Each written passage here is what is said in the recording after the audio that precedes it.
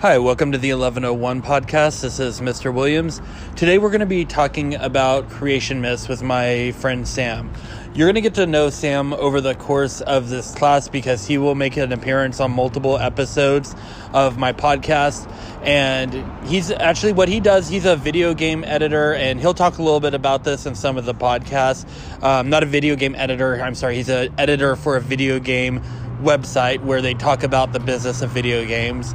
But anyways, go ahead and take a listen, and I'm hoping you'll learn a little bit about this myth, as well as be able to kind of see this is what you need to do for your podcast. This is how it should sound. You having a conversation with somebody else, it should be natural. You guys sometimes might get off on a tangent, and that's okay, as long as you come back to the topic at hand.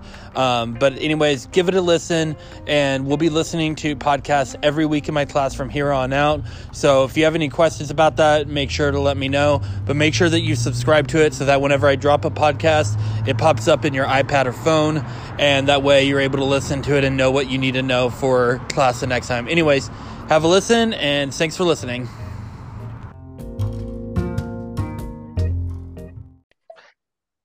Hello. Hey, how's it going? Not bad. Can you hear me okay? Yeah, I hear you just fine. And I could cut all this. Hooray. Cut out all this. This isn't a big deal. Okay. Do I need to call you Mr. Williams? No, you could call me Seth. That's fine. Can I call you Mr. Seth? Yes, you can. Can I call you Seth Williams? That'd be weird. You've never called me that. I don't think ever. I might have to leave this in or put this at the end. Anyways, cool. Well, thanks for doing this. I appreciate it. Yeah, no problem. This story I got was something else. Should I be worried? No. Okay. It's fascinating. Oh, I know. Yeah, mine is too. And it's there's some ones that are kind of inappropriate, which I don't care. I still shared with my students.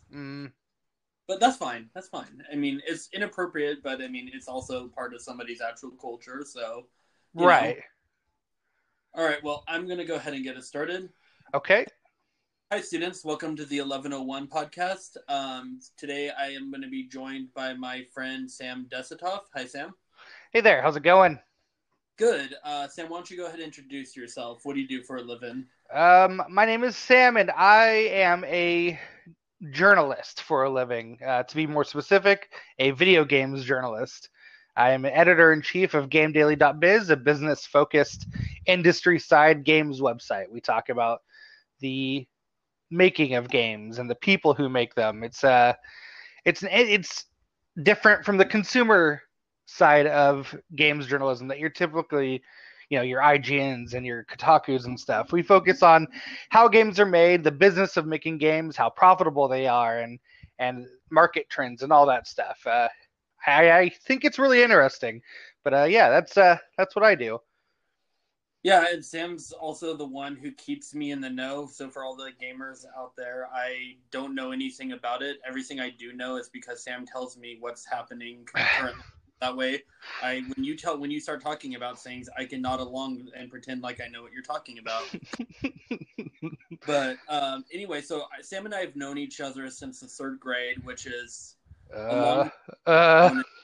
increasingly longer. But so we've been friends. He actually also graduated from Sanger High, just like me. He graduated from Fresno State, got his degree in journalism. And for a while was doing some freelance writing for various websites, and now he is running his own website. So that's pretty awesome. Thank you, Seth. Appreciate that.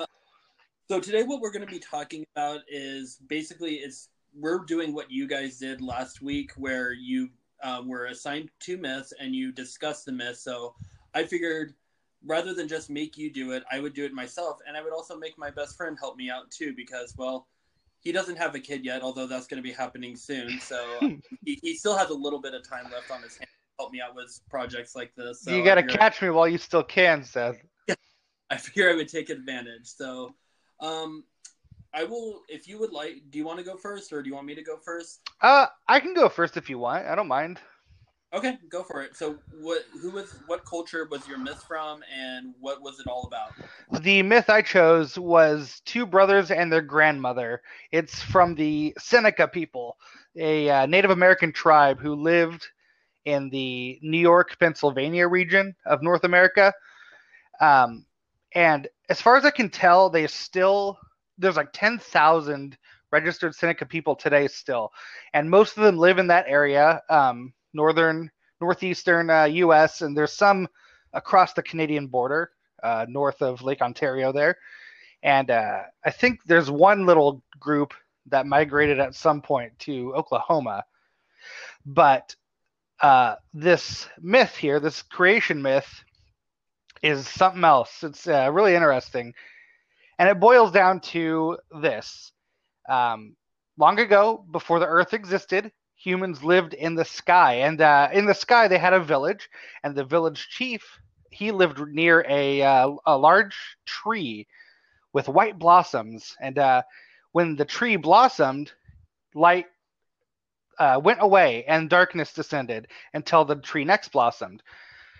One day, the chief's daughter, she became very sick, and the village didn't know how to cure her.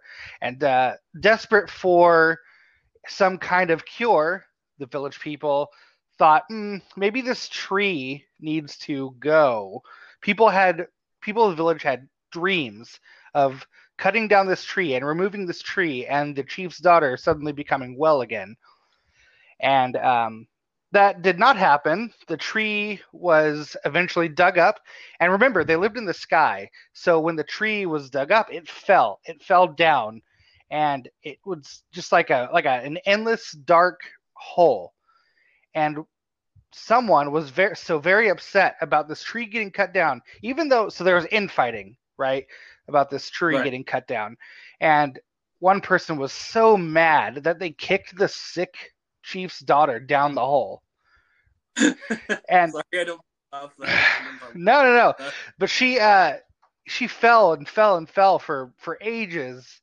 And it's like that scene in Lord of the Rings, Gandalf fighting the Balrog. Yes, I will pretend like I remember that part, but I kind of remember that part. She was eventually rescued by some animals in the dark, and she realized that she had fallen into water, and they saved her from the water. And she lived on a turtle. A turtle saved her, and she lived on top of the turtle. And some beavers got some mud from somewhere under the water and eventually built this island on top of this turtle. And the chief's daughter made a little life for herself there. That's hysterical. Just really quickly, there's also a turtle in my creation myths too, and we completely randomly chose the creation myths. It wasn't like we had decided which ones we didn't tell each other which ones we were gonna do. Huh. But my has a turtle at the very end, which when my story I'll get to also. Turtles, interesting. That's interesting. I wonder what the deal is with turtles in creation myths. Do they? Well, is there symbolism there? What's the deal? Well, I don't know. So, I mean, I chose an African myth, whereas you chose a Native American myth. And so, I mean, maybe tens of thousands of years ago, there might have been some connection. But, I mean, that connection was lost long ago. So, I mean, I do feel like that, any animal within a creation myth is like a representation of the animals that are obviously around them, or else they wouldn't be able to talk about them. Sure. But, I mean, I think that, the animals that they discuss, they are usually some symbolic importance. Maybe they're something that is the environment needs, it's something like maybe for their sustenance, but so maybe, I mean, there's lots of documentation about different cultures, using turtles, even though we kind of might think it's weird, but well, yeah, that's what's around. Right. So, that might be their food source or part of it at least. So. Yeah. And, these are animals that, they're native to these areas where these myths originated. It's interesting to me that this myth, the turtle is what she lives on. It's the source of her land. And the land over time grew into a large island, right? And then she eventually, it says she soon gave birth to a daughter. I don't know how she got pregnant, but apparently it involved the west wind. The west wind was was known to impregnate women in these in this myth. Okay, all right. And well, like I this is actually pretty tame compared to some of the other myths. Some of the other myths is like, oh my god, should I be showing this to my high school students? But again, like I said, I did anyways because it's again, one thing I told my students, Sam, is that like these used to be people's religions. Yes. You know, all myths start off as religion, and as people stop believing in them, then they become what we refer to as myths, and they become just more stories than anything else. So absolutely, it may seem weird, but it just was a part of everyday life for a lot of these cultures. Yeah, that's definitely something I think it's important to keep in mind with a lot of these. It's, you know, this is what they believed, and you know, for all intents and purposes, it was their religion, right? And I don't think it's right to make fun of that. No, it's not right. I mean, I'm not gonna lie. I chuckle at a few of them, but you know. Well, I've got there's something coming up here in mind that's that'll get a chuckle out of you because it made me laugh too. Okay. Right. So the chief's daughter, she eventually gave birth to a daughter, right? And then the daughter grew, and the daughter helped tend to the land that they lived on. And the mother, the chief's daughter, she said she needed to face the west, always face the west. This was so that the west wind could not enter her and make her pregnant. But but the daughter nonetheless disobeyed, and she soon became pregnant. There were twins. She had twins inside of her. So here's what I was just talking about. It got kind of weird at this point, and it made me laugh because she could hear the twins inside of her debating how to exit her body, right? And one was born naturally, but the other was born through her armpit, and it killed her. She died from it. Oh, jeez. Okay. So I'm not sure what that's all about, but that she gave birth through her armpit and it killed her. Okay. So the two brothers, they grew up, and they were disagreeable and angry with one another by nature, right? And so they had different visions for what life on their island looked like. And on one half of the island, the older brother, he created human beings and breathed life into them. He also made many animals that were fat and slow. It says here specifically, he made the sycamore tree bear fruit, and he made the rivers flow both ways, with one half going upstream and one half going downstream. Now, on the other side of the island, the younger brother, he made several animals as well. It specifically calls out a giant mosquito, a huge mosquito that knocked down trees when it flew. And he made his half of the island rocky and full of ledges and precipices. The younger brother, he also tried to make humans, but he wasn't very good at it and could only make ugly animals. And it ticked him off because his older brother is making all these really cool animals, but all he can make is giant ugly mosquitoes, apparently. And in his anger, he vowed that he would make animals that would eat humans. Okay. So this went on for years until one day the brothers finally had it out, right? Oh, by the way, the grandmother, the chief's daughter, she's still around at this point. Yeah, okay. And they decided that they're gonna go visit each other's half of the island and see what the other brother made. And first they went to the younger brother's half, where the older brother was distressed at the huge mosquito. Understandably so, right? I mean, I think a huge mosquito would distress me. Totally. Yeah. So what he did, the older brother, he grabbed the mosquito and rubbed it between his hands until it was tiny, and it flew away when he blew on it. So he made little tiny mosquitoes. And then they went to the older brother's half of the island, where the younger brother was disgusted because life would be too easy for the humans, all the slow, fat animals that live there, right? They could easily hunt. Yeah. So what he did was the younger brother made the older brother's animals smaller and faster so they couldn't be caught. And he also made the fruit of the sycamore tree tiny and unpalatable. And he made all the rivers flow downstream so that humans would have to work to travel. This set into motion a fight wherein the younger brother killed the older brother. And Right. after he died, the older brother, he went back to his home in the sky where his ancestors lived, right? Where this whole story began. And the younger brother stayed down on Earth where he went on to spread evil.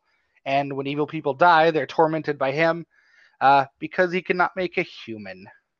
And that's the story. And from what I get from this is it's an appreciation for nature, right? Of one. Totally. Yeah. You know, it's a story about loving your brother, your family, because I mean, and to maybe admire your brother's work, admire your friend's work. Don't be jealous or envious or angry and kill out of spite, because then you'll be stuck on Earth spreading evil, right? Right. I also feel like just hearing it, it seems like, trying to find the right words here, but it feels like not only respect for nature, but an explanation of like why, it's not easy to like provide for yourself. You have to work for your food. You have to like, So I think that's, a lot of these creation myths were, again, before the advent of science, they were ways to explain how, why things were, they were giving, since we couldn't like test anything, we didn't have the technology at the time to figure different things out, but it made it like, it kind of gave an explanation. And I think it's actually an evolutionary kind of trait in our mind that we need to know like how things work. It's just how our brains are programmed, that we are naturally curious and want to know the reason why things happen the way they do. And so if we can't figure it out, we'll definitely make a story to explain. Yeah, I definitely agree with that. And I think that lesson is sort of on display here in this myth, right? The two brothers insist on looking at each other's half of the land and changing what the other one had made, right? It's like they can't stand not knowing what's happening on the other half of the island. Yeah. But it's like the Starburst commercial. Do you know what I'm talking I do not. about? Okay, well, let me lead you down this rabbit hole.